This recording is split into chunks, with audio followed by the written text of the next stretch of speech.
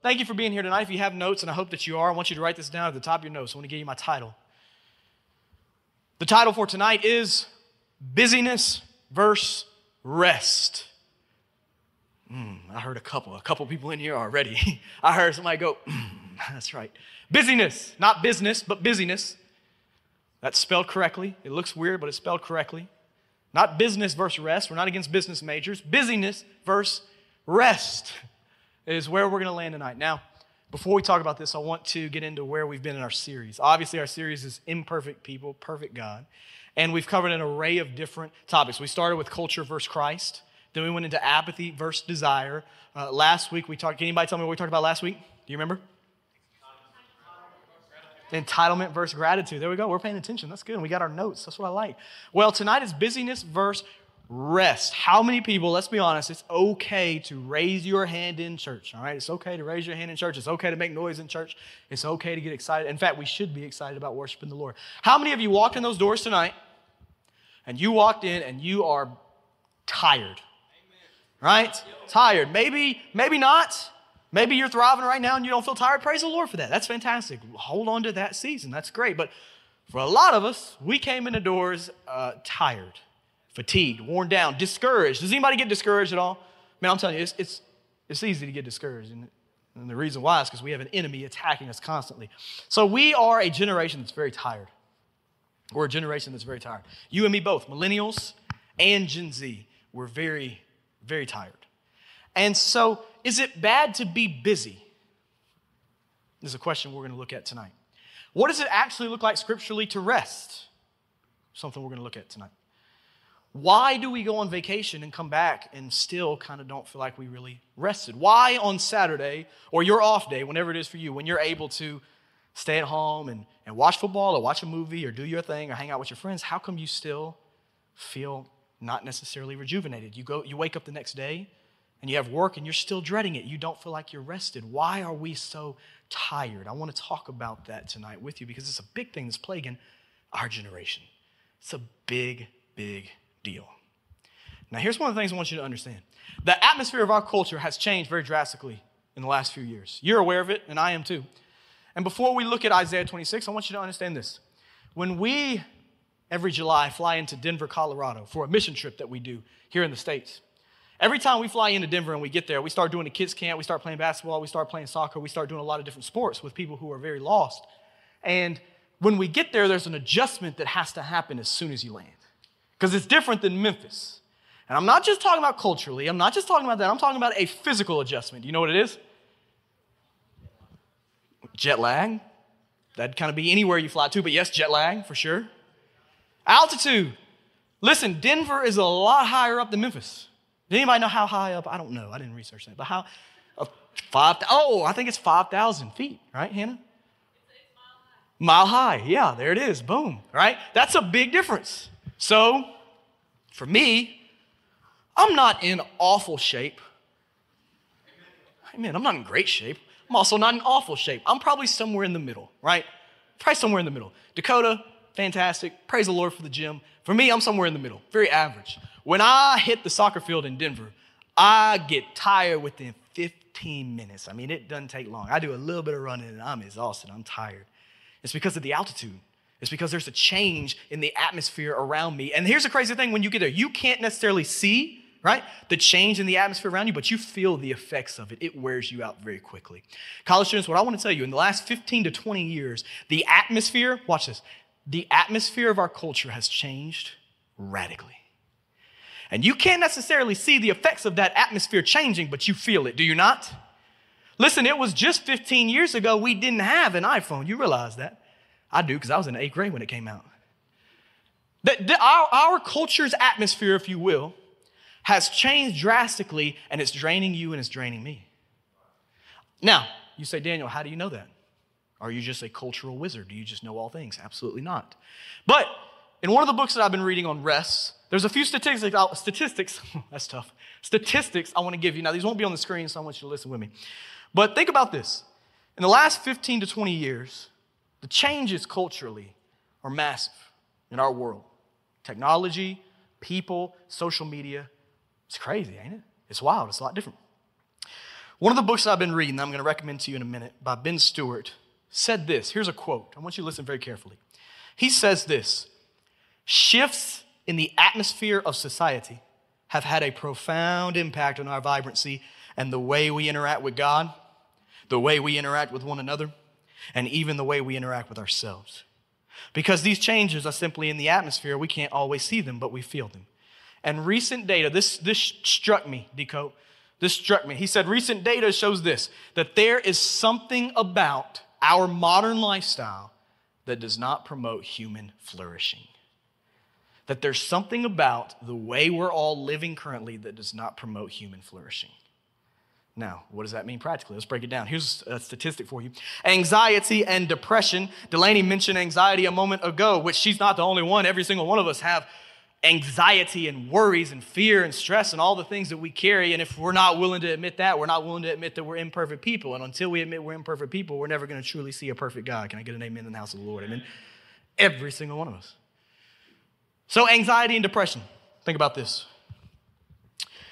The rise in statistics for both of those has been rising since 2008, and the age group it's rising in the most is 18 to 29 years old. 18 to 29 years old. Now, one professor of psychology at San Diego State University reported, watch this is about high school students, that from the year 2000 to the year 2015, some of you were just in high school not too long ago, from the year 2000 to 2015, that's 15 years. You're like, Daniel, I can do math. The number of high school students who spent daily time with friends dropped by 40%. Yeah, that's crazy, ain't it? 40%. That's just hanging out with friends outside of school. Why? Hannah, my wife, who I love and adore, teaches 9th grade students. And guess what every single one of them has? iPhone, PlayStation, maybe an Xbox 2. Some of these kids got it all. Everything they need inside their house. They can connect right there. They don't have to leave the house. So in 15 years, social interaction dropped 40%. That's wild, isn't it? I'll give you a couple more, and then we're going to look at God's word. A study found, and this is alarming, that only half of Americans say they have meaningful in-person interactions on a daily basis. Some of us are in this room, and that's true. Half of Americans, as connected as we are, why are we so disconnected? Half of Americans don't have daily interactions with people they love and they care about. What's amazing is, man, I know I can call my dad and he's going to answer. I know when I get home from work, Hannah's there and she's going to encourage me.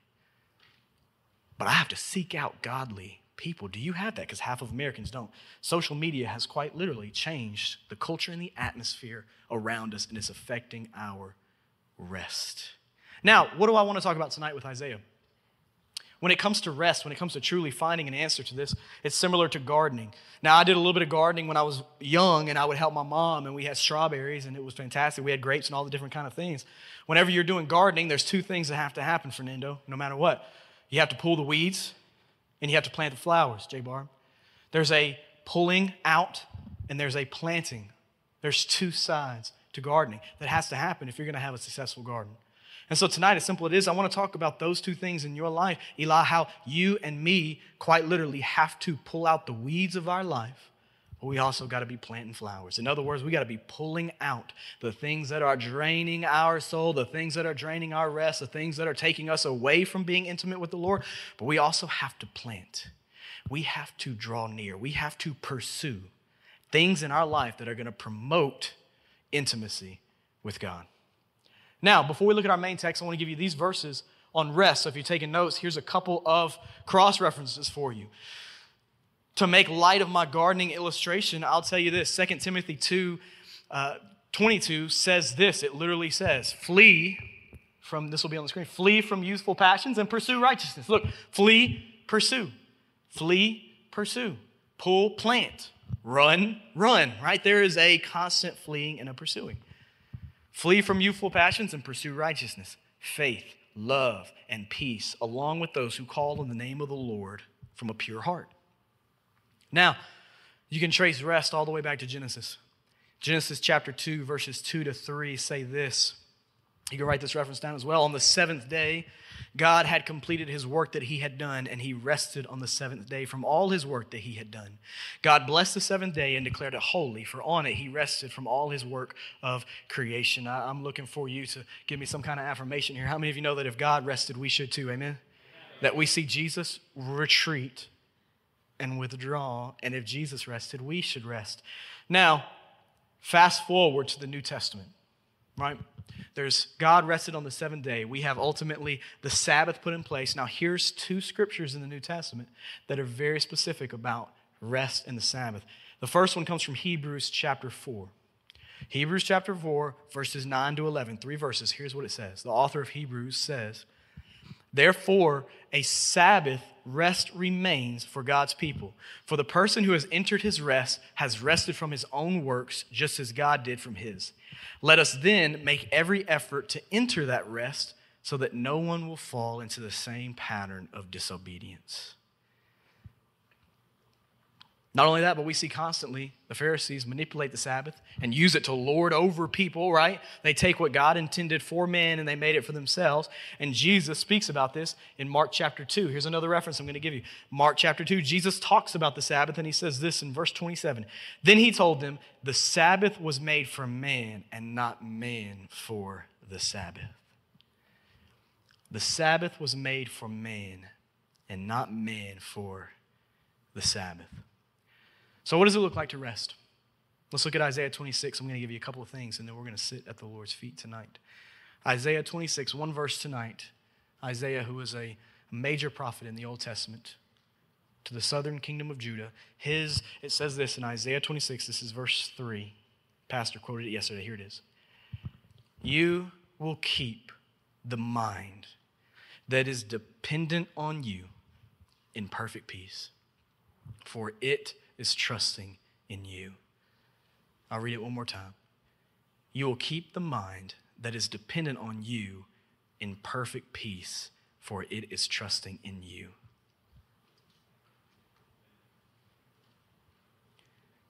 Now, the two things I want to give you tonight come from this resource that I want to recommend you because it's so good, and I'm not going to take credit for it.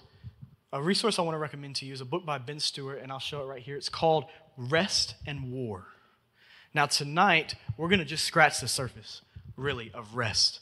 But if you want to go deeper, I encourage you. This book is in the bookstore right out there. You can walk away with this book. You can get it if you are interested. It's called Rest and War by Ben Stewart, and I would highly recommend it. It's a very, very good resource. So let's talk about it. Here's the number one thing. First off, number one, what we have to do to find rest is we must, and this is a little long, so we'll keep it up there so you can get it. Number one, persistently move away from ways of thinking and living that discourage intimacy with God. Very simple, very clear, and I love this.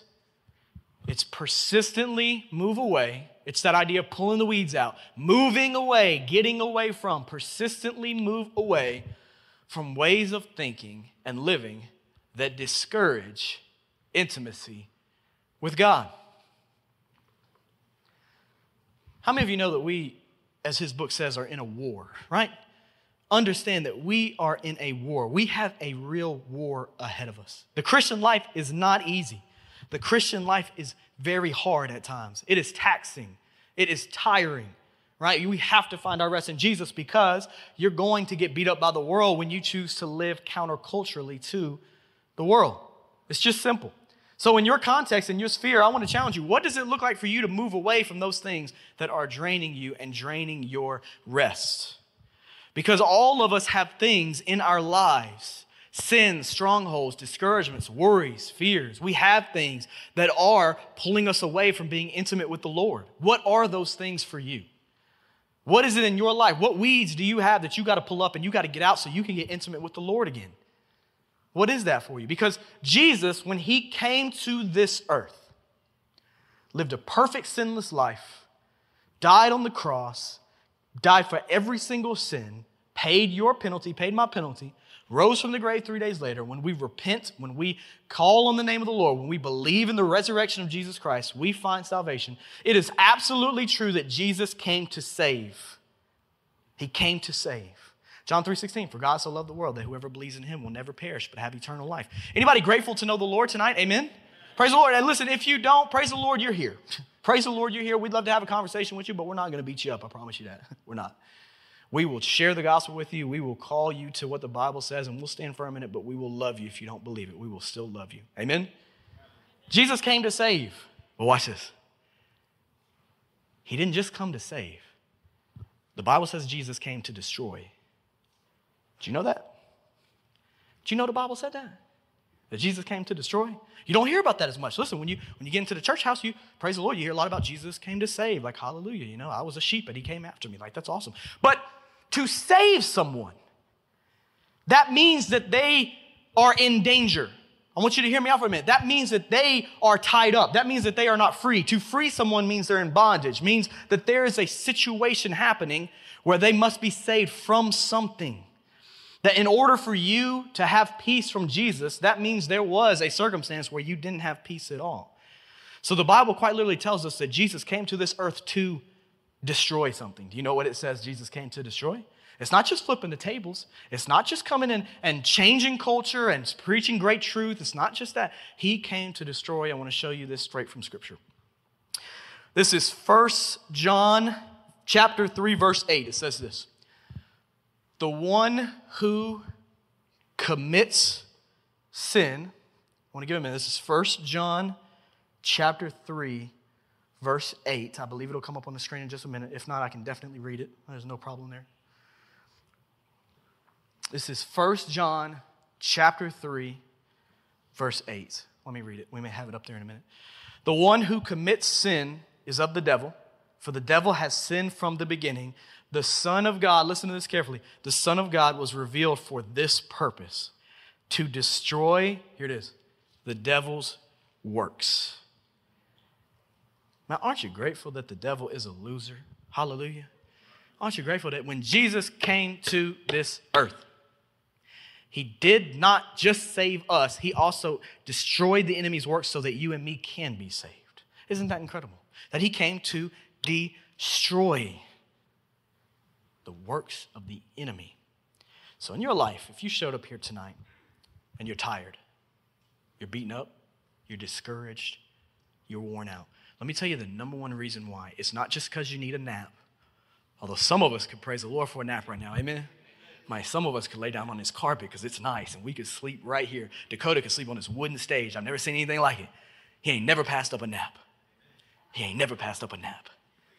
Preach. It's not just because you need food, although some of us could use a meal right now, amen? We got more food coming for you next week. Make sure you're here. We're going to feed you. It's not just because you need to go sit and watch basketball. It's not just because you need to go exercise. Those are all great things. Praise the Lord. You know the number one reason why you're beaten up, you're tired, and you're discouraged? It's because you have an enemy that is attacking you and wearing you out all day long. All day long. That's why you and I get tired, because we are in a battle. That as long as we have this flesh, we are constantly still waging war against the flesh. Paul says in Romans chapter 7 that I do what I don't want to do, because he knew that even as great as Paul was after his salvation, as awesome as he was to write over half the New Testament, still Paul was in a fight against his own flesh. If he was in a fight against his own flesh, don't you think you and I are in a fight against our own flesh? I wish we had the steps right here. I'd come down for a minute. I might jump, but I'd break an ankle, and I don't need that right now. You and I are in a battle, and man, it is a tough battle. And some of you walked in tonight and you are losing. Let me be honest. Some of you walked in here tonight and you are losing that battle very badly. And you are discouraged and you're worn out and you're worried, thinking that I'm going to get up here and beat you over the head about it and make you feel bad that you're so worn out and tired. Nope, I'm not going to do that, I promise. I'm going to tell you truth from the word, but I'm not going to beat you up, because I go through the same thing. I was telling Hannah the other day, I was like, Hannah, it's kind of tough to preach on rest. She was like, why? I was like, because I don't know if I really know how to do it well. I'll be honest, I was like, I don't know if I can preach on this, because I try to do it, but man, my mind goes 24/7. Anybody's mind go 24/7? Like, man, I'm telling you, it's not like the bank. It don't close at 5. Like, it's open around the clock. It's McDonald's. It doesn't shut down.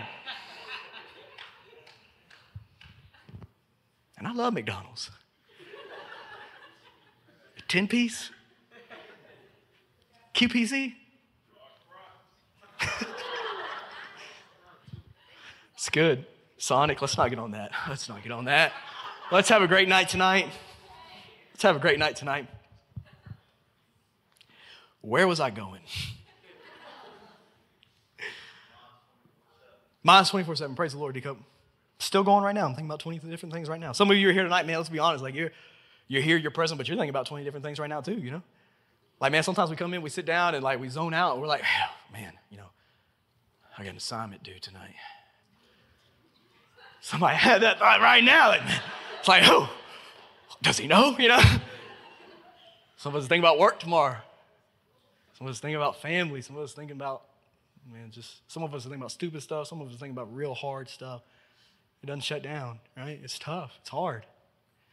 That's because, as our pastor says, the enemy is quite literally sending fiery darts at your mind around the clock. Around the clock.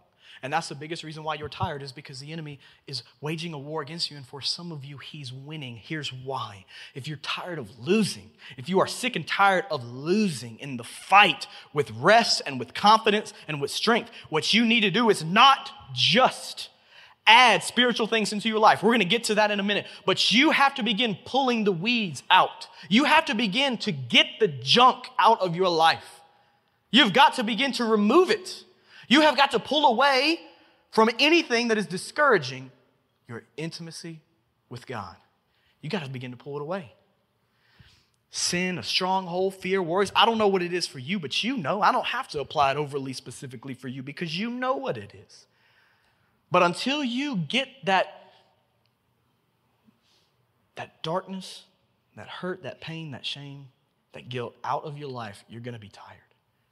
You're going to be fatigued. You're going to be worn down. You're going to be discouraged. And every single one of us in here goes through it. Every single one of us. So what is it for you?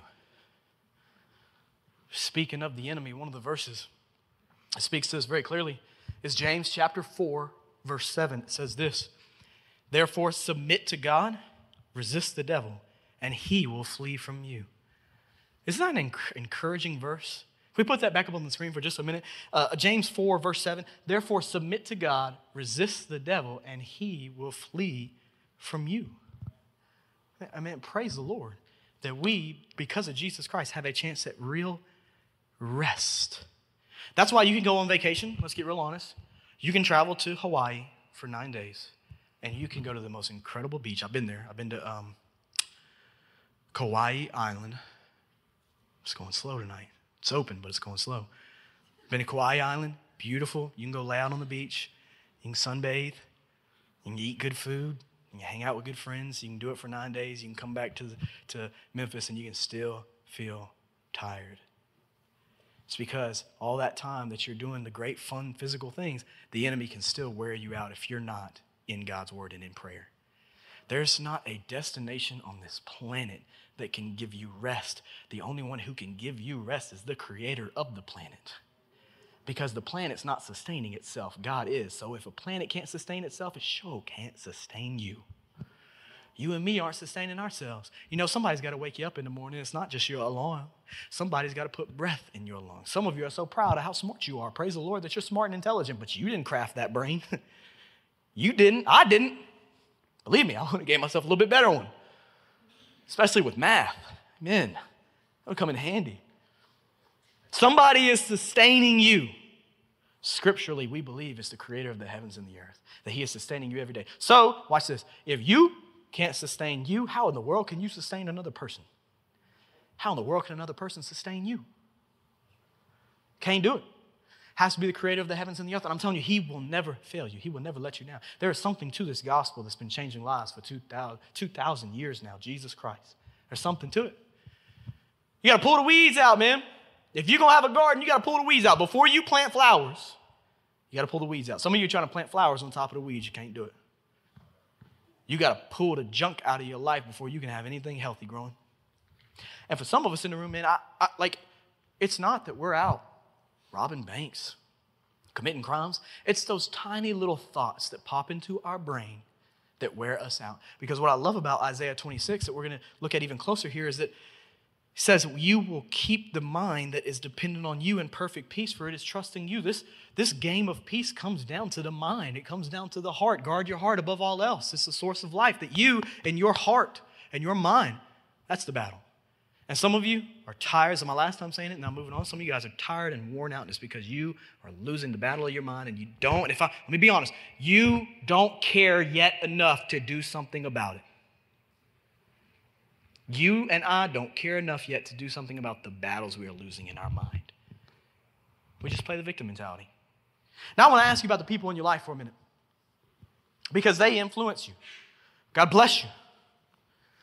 One of the reasons why I love Hannah and my team, Dakota and Mackenzie and Delaney and Skylar, one of the reasons why I love those people so much is every single day they encourage me and they build me up and they celebrate me and they support me and they pour life into me and they every day build me up. And I try to do the exact same for them because I love them. We're all imperfect people, but they build me up every single day. And that's why I love them. That's why I love my mom and my dad and my sister, because they want the best for me. They push me to godliness. They want me to thrive in Christ. But in the 28 years that I've been on this planet, there's a lot of people I've come in contact with who have not wanted the best for me, who have not wanted me to thrive in Christ, who have not prayed for me, who don't care about my soul.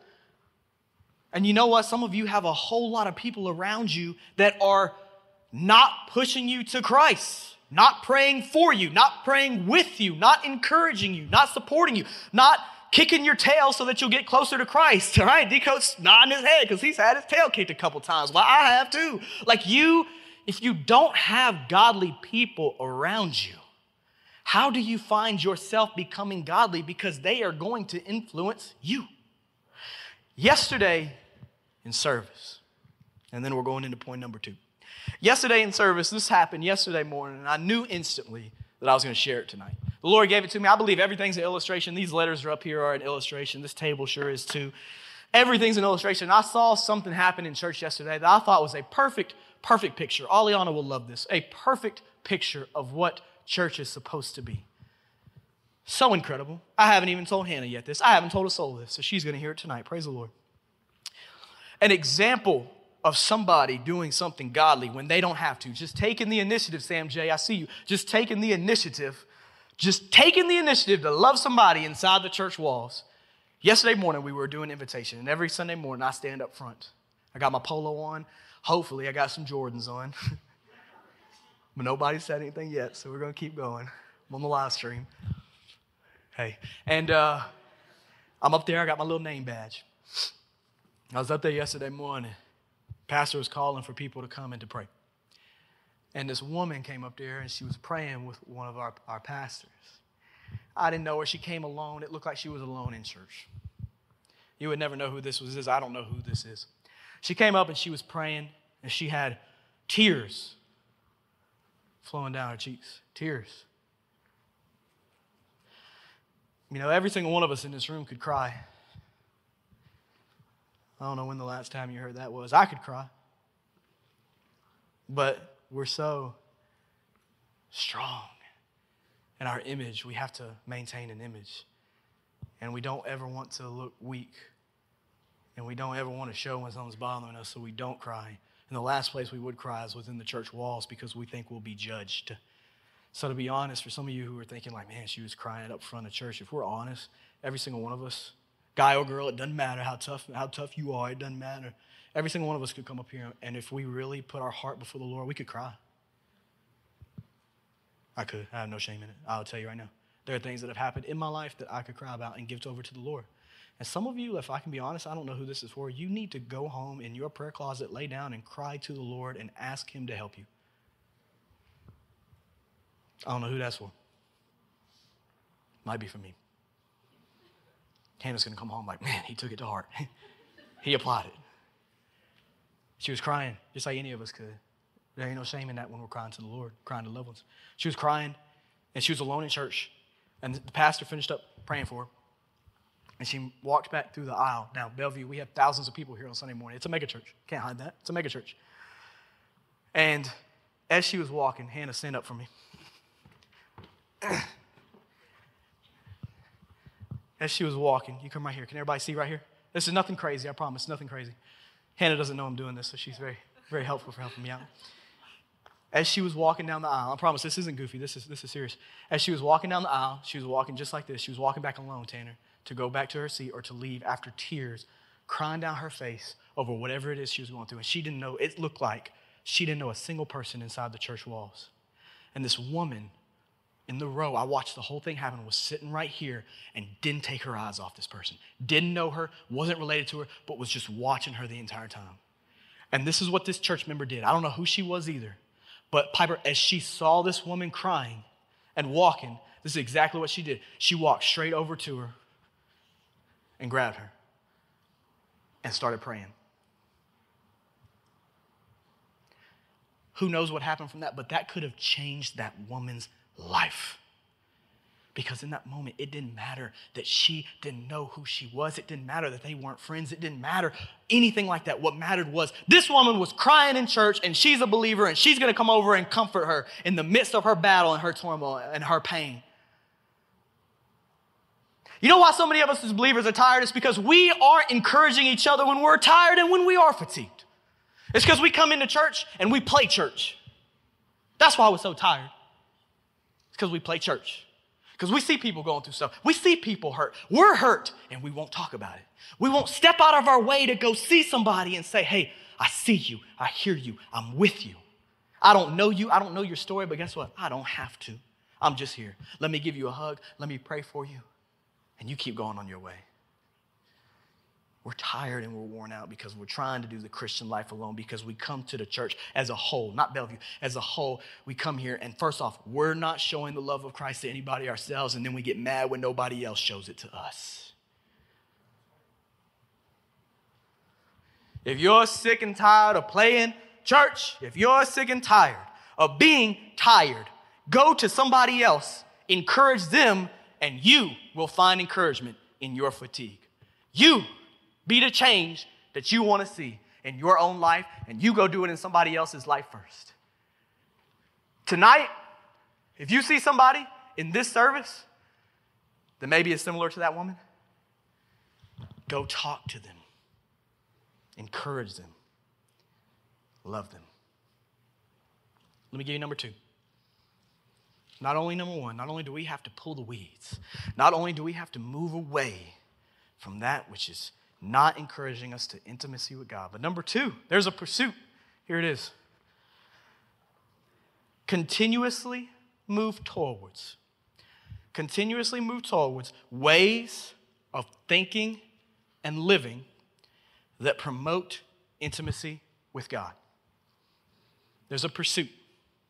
So, number two, continuously move towards. So there's a moving away and there's a moving towards. Here's number two. Continuously move towards ways of thinking and living that promote intimacy with God. Now, as we look at Isaiah 26, verse 3, there's three things about rest that are factual and that have to be true. I want to give you these subpoints if you're taking notes. Here's the first one. A, rest must be pursued. At the end of the day, rest must be pursued. Understand this, cautions. Rest will not fall into your laps. Rest will not just happen to you. It won't. If you let things just happen to you, you will be busier than ever before. Your schedule will be filled. If I don't say no to things, I would never be home. I'm telling you, if I just said yes to everything, I would never step foot into my living room. I have to say no. I have to pursue rest. I have to do things that promote intimacy with God. I have to move towards that. With Hannah, a date night is not an option for us. A date night is going to occur no matter what we have going on, no matter how I'm feeling or how she's feeling, which she always feels great. But me, I might be tired. I might be worn down. It doesn't matter. It's not about me. A date night is going to happen. I can guarantee you that. You know why? Because me and Hannah understand very clearly that for us to grow in our relationship, we must do things that promote intimacy with God. And if me and Hannah are not having a date night, we are not moving towards the Lord. We are drifting further away from each other. A date night's not an option. That's why your prayer life, let's be honest, that's not an option. Prayer is absolutely 1,000% essential. Hear me. If you are not in prayer, you will never, ever, ever find rest. That is your direct line, your direct connection to the oxygen for your soul. Prayer. In the same way that I've got to sit down with Hannah at Huey's and have a great intentional conversation, I've got to sit down with the Lord, not necessarily at Huey's, but maybe I've got to sit down with the Lord at the park where I got saved, and I've got to talk to Him. You've got to talk to Him. If you really believe He's the God of rest and you don't talk to Him, don't be surprised when you're not a person of rest. He'll give you rest, but it has to be pursued. You got to look at your calendar. You got to say no to some stuff. You can't live with FOMO. You can't, I'm telling you, you can't live with the fear of missing out because you have to pursue rest. You have to pursue times in the Word. You have to be on the pursuit. Flee from youthful desires and pursue righteousness. I'll give you these verses. Jesus says this in Matthew chapter 11, verses 28 to 30. He says very clearly, "Come to me, all of you who are weary and burdened, and I will give you rest." Let's pause right here. First off, this is a call for salvation. That ultimately, you can't find rest if you don't know Jesus Christ as your Savior. That there is a call to come to Jesus in a saving way. That quite literally, that sin you got on your back, that sin you got on your shoulders, when you come to Jesus, it is relieved, it is forgiven, it is released, and you feel like a new man and a new woman and a new creation in Christ. Jesus says, "Come to me." This is a call to repent and to trust in Jesus. But not only that, it's a call day in and day out to pursue the arms of Jesus, to run to Christ in all that you do. And some of you guys, if I'm going to be honest, you're just not. I don't want to be harsh with you. I've been there many times in my life. I want to encourage you, but you're tired because you do not pursue Christ in your personal life. That's why you're tired. Because your public life is about Christ, but your private life is not. Listen, I can be in the same boat. But if you're not pursuing Christ, if you're not coming to Jesus, you're not finding rest. Jesus says this in the Sermon on the Mount, Matthew chapter 7, verses 7 to 8. Jesus says, "Ask, and it will be given to you. Seek, and you will find. Knock, and the door will be opened to you. For everyone who asks receives, and the one who seeks finds, and the one who knocks, the door will be opened." We have an opportunity to receive great blessings of the Lord and from the Lord, but we simply oftentimes don't ask. Our generation needs these next two verses more than anything. Philippians chapter 4, verses 6 to 7. You may know it. Says, "Don't worry about anything, but in everything, through prayer and petition with thanksgiving, present your requests to God, and the peace of God, which surpasses all understanding, will guard your hearts and minds in Christ Jesus." Take the New Testament back to the Old Testament. Isaiah said, "You will keep the mind that is dependent on you in perfect peace." Then Paul says to the Philippians, "The peace of God, which surpasses all understanding, will guard your hearts and your minds in Christ Jesus." If your mind's not dependent on the Lord, you're never finding peace. Pull out the weeds. Run from the discouragement. Run from sin. But at the same time, are you replacing it with that which is godly? It's not enough to just say, "Okay, I'm going to never drink alcohol." What are you replacing that time with? Is it something godly? If you give up alcohol and go straight to playing video games 24/7, you're not going to find yourself becoming any more godly. Do you find yourself giving away the sins of your life and replacing it with the goodness and the faithfulness of spiritual disciplines? Do you find it? Not only that, Matthew 6:25, Jesus in the Sermon on the Mount says, "Therefore I tell you, don't worry about your life." Don't you love that? Don't worry about your life. Jesus, the Messiah, the Son of God, incredible teacher, the greatest we've ever seen, fully God, fully man, says, don't worry about your life. For some of us, it should just, we wish it would just be as easy as, okay, that's the Son of God. He's telling me not to worry about my life. What specifically? What you will eat or what you will drink? Or about your body, or what you will wear? Isn't life more than food and the body more than clothing? College students, if God isn't allowing you to miss a meal, if God isn't allowing you to miss a cup of water, why are you worried about your career and your relationship and being single or being married or being somewhere in between? Why are you so worried? It's a sin. That's not continuously moving towards the things that promote intimacy with God. Listen, worry is not promoting intimacy with God. Worry is promoting intimacy with you because you're trying to think your way through every situation. And listen, I don't need more of me.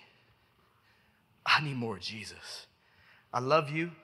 I think the world of you guys. Man, I really do. But you don't need more of you. You need more of the Lord.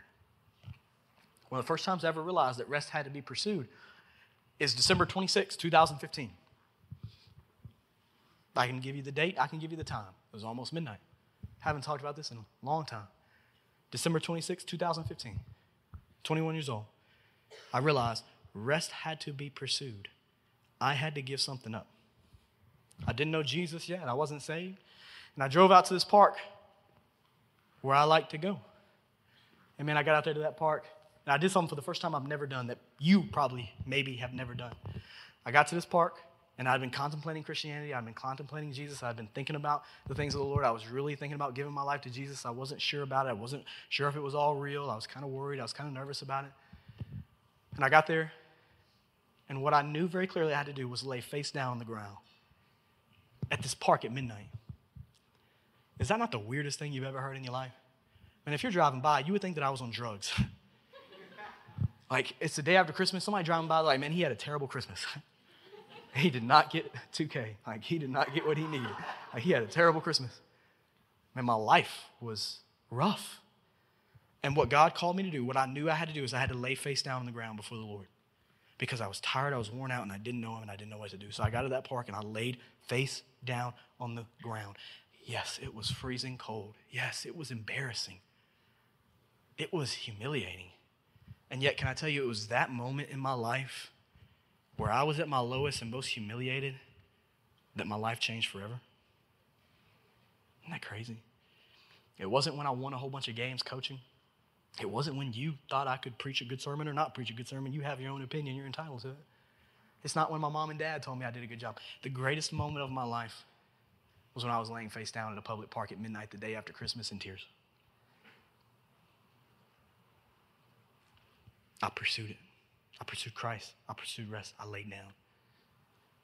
Have you ever laid on your face before the Lord? What if you were to do it tonight? What would happen? If your heart's not in it, nothing. Be honest, you'd just be laying on the ground. But when you lay down and you pursue Jesus, come to me all who are weary, I can guarantee you, you will find rest. So I challenge you tonight, this week, lay face down on the ground. And for all that's good, put your phone in another room. And lay down face down on the ground and just talk to Jesus. Maybe don't say anything. Just lay there and think about how good he is. Tell him what you need. Tell him how thankful you are for him. And let the Lord renew you and restore you. Rest has to be pursued. You can't say yes to everything. You got to say no. And you got to work your schedule. You got to make it a priority. If you have 15 minutes in between class, use that 15 minutes not for you, but for the Lord. If you have a 30-minute lunch break, use it for the Lord. What's your application? Because I could go all day long with it. What's yours? You know it. Not only that, but B, rest can be maintained. And this is something we don't understand. Not only does rest must be pursued, but rest can be maintained, parentheses, when the mind is dependent. Now, there's a condition to this. To have a rest that is sustained, to have a rest that is maintained, your mind has to be dependent on the Lord fully. Rested in him. That rest doesn't just have to come on Saturdays. Rest doesn't have to just come on your off days. That you and I can experience rest even when our circumstances say we shouldn't.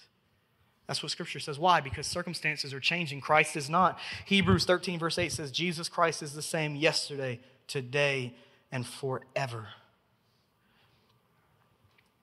Jesus Christ is the same yesterday, today, and forever. Psalms 4 verse 8 says this, I will both lie down and sleep in peace. For you alone, Lord, make me live in safety.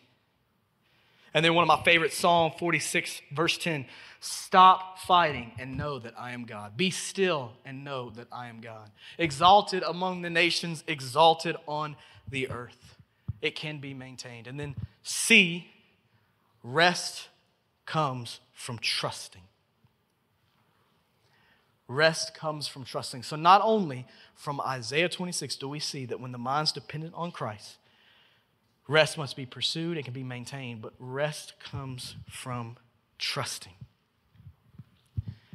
Proverbs 3, verse 5 and 6 say this, you know it, I love it. Trust in the Lord with all your heart and do not rely on your own understanding. In all your ways know him and he will make straight your path. I don't know if you struggle with desiring to be in control, but if you're a control freak, it's hard to trust the Lord, is it not? Man, if you love control, the Christian life is not always the easiest. It's hard because you got to give up control that you don't have. You got to give it over to Jesus. And then Jeremiah 17, verse 7 says this, the person who trusts in the Lord, whose confidence indeed is the Lord, is blessed. Is blessed. I want to give you these verses tonight because I want you to walk away with scripture that you can hold on to this week. Ultimately, it's not an illustration that's going to give you rest. It's God's word. John 14, verse 1, before Jesus says he's the way, the truth, and the life, he says this, don't let your heart be troubled. Believe in God, believe also in me. In my Father's house are many rooms. There's a place for you. I am the way, the truth, and the life. No one comes to the Father except through me. John 14 is right there. And then Hebrews chapter 11, verse 6 talks about faith. Talks about trusting. Now, without faith, it is impossible to please God, since the one who draws near to him must believe that he exists and that he rewards those who seek him. Faith. You can experience rest, but you are going to have to pursue it. You're going to have to allow it to be maintained by being in his word, by being in prayer. And you are going to have to trust the Lord and give away that which doesn't belong to you anyways. Give it away. Stop distrusting God when he's been so good to you and your soul can find rest.